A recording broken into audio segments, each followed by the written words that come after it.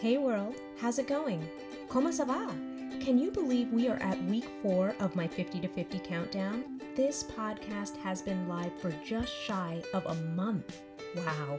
And that means we are 46 weeks away from my 50th birthday. So let's see.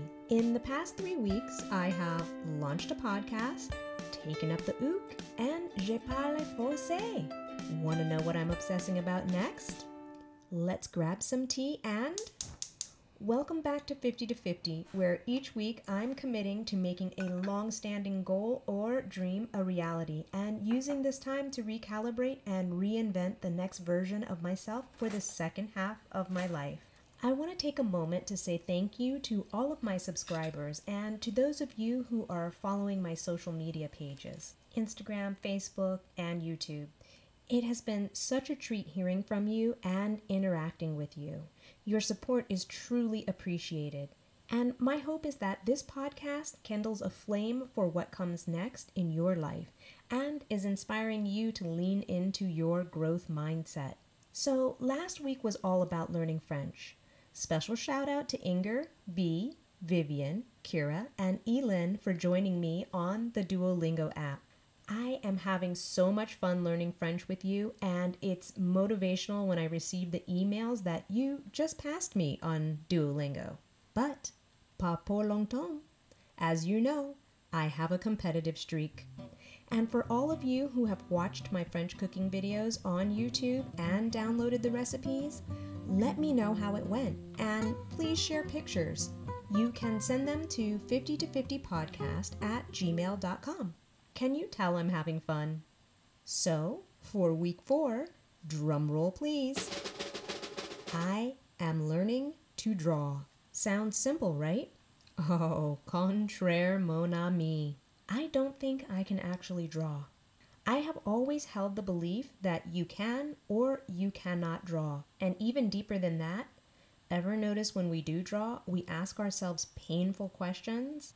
Is this any good? Will anyone like this? And worst of all, am I talented? And 9 times out of 10, the answer is negative. As a young girl, one of my daycare teachers loved to draw us pictures to color.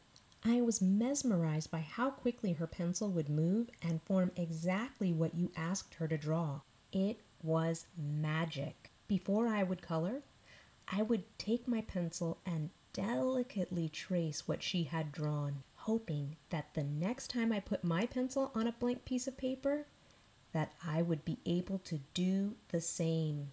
And my mother has the same flair for drawing.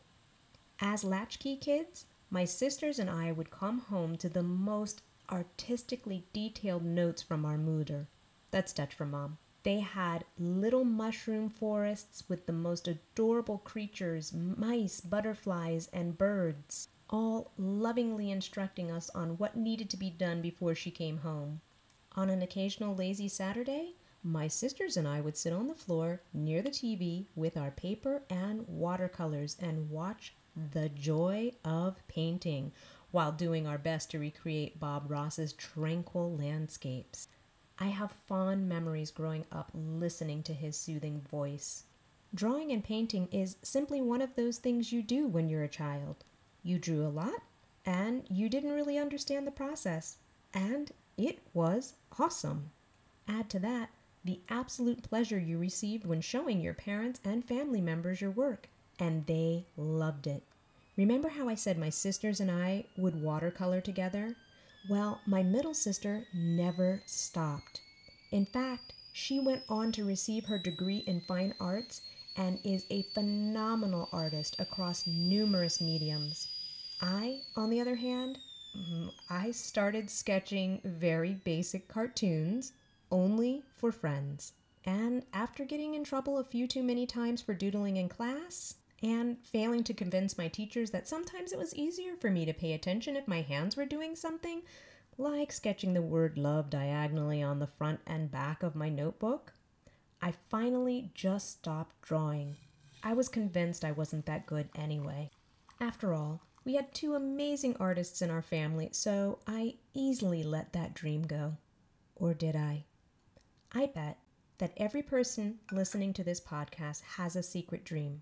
one that you may have started and never achieved, or a dream you've told many people about or never told anyone.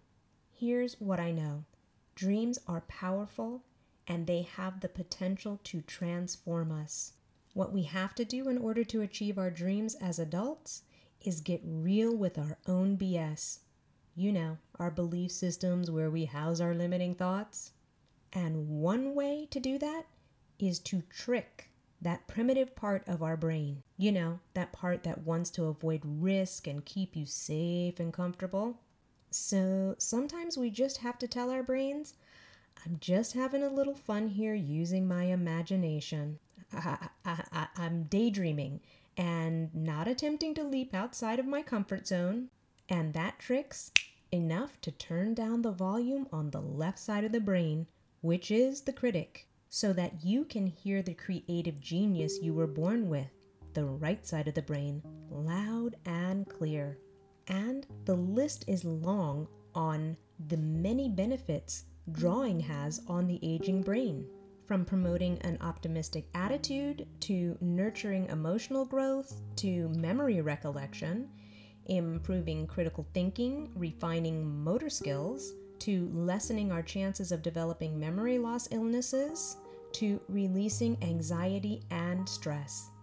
And we all know that low stress levels lead to a happier, healthier lifestyle, and that improves our overall mental health. Listen, the goal is to die with memories, not dreams. So midlife, as Brené Brown so eloquently put it, is when the universe grabs your shoulders and tells you, I'm not around. Use the gifts you were given.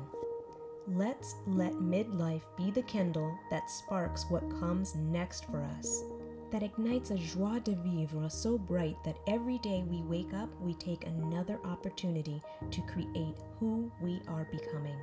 Because if we increase our excitement and enthusiasm in one area of our lives, it will spill over into other areas, and each day, the little things we are doing will become big things. Ready?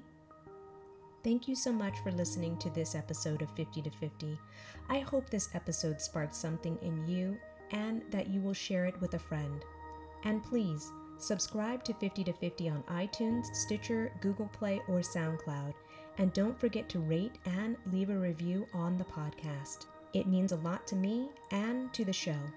Subscriptions, ratings, and reviews help us reach more listeners with great content about midlife transformation. Want more? Follow 50 to 50 Podcast on Instagram, Facebook, and YouTube. Tune in next week to find out what I will be obsessing over in week 5. Wishing you all a fantastic week. Merci. Au revoir.